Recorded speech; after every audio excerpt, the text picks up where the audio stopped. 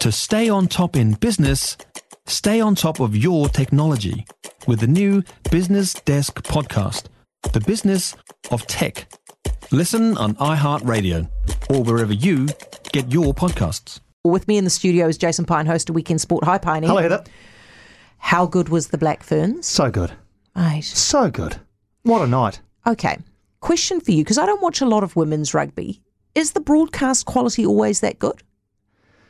In terms of all of those cameras and all of those drones and all the effort and everything that was going on there? I don't know. The answer is no. I think the bigger the event, the more resources put behind it. But that's the same of any sport, really. You know, if you compare it to provincial rugby compared to an All Blacks game, they'll always bring out the drone and the super slow-mos and those sorts of things. So I think they pulled out all stops on Spark Sport on Saturday night. See, because I do think that would make an effort it would make a difference, to viewing, wouldn't it? Because it would just, I mean, basically, you could have just, if you're a little bit blind, it would have been the boys playing. That is how good the quality of the camera work was and everything, right? Yeah. Who are they playing next year? And see, this is the thing.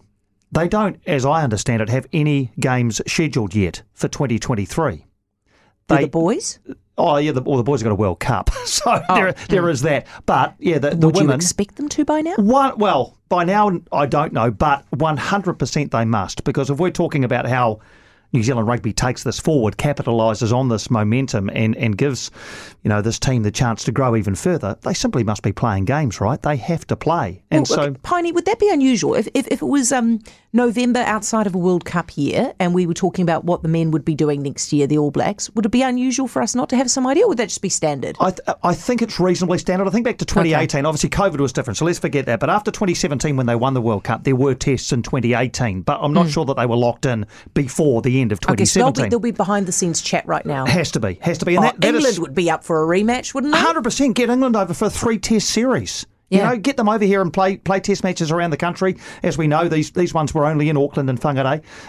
Play them in the major centres. Get Australia over. They're just over there. Yeah. Get them over a couple of games, but get these women playing so people can say, Black Ferns are playing, I'm going to go to that. Should there be a parade? I think so, don't you think? The All Blacks had one. The All Blacks had them in 2011 and in 2015. Yeah. Surely. No reason not to. Do you think that the how do you think they feel at NZR about this? Well, I'd be ecstatic if I was them.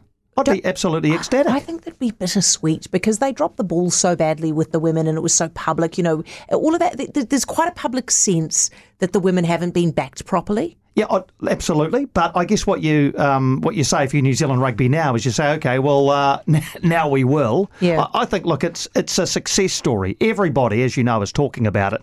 People haven't been talking about anything else since Saturday night, really, in terms of sport. I mean, there was a small matter of an All Blacks test this morning that kind of went under the radar a bit. So if I'm at New Zealand Rugby, I'm saying, yes, we may not have handled this that well up till now. But let's not do that again. Here is a ball we must not drop. Absolutely, couldn't agree more. Now, on the other guys, the other team who were playing as well, the All Blacks, we've got problems, haven't we? I mean, it was a win, but we've got problems, haven't we? Well, I just think we're back in the pack now.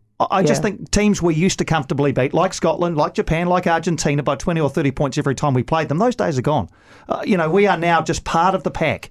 We're not being chased by anybody. We're in this big group of teams that are all having a go at one another. Italy beat Australia over the weekend, but then England put 50 on Japan, who nearly beat us. So it's all over the place, really. I think we probably have to accept now that, the face of All Blacks rugby has changed and...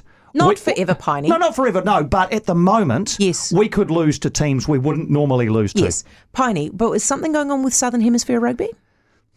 Well, I guess Australia losing to Italy. South Africa are still reasonably strong, although they've had a couple of close calls lately. No, beaten by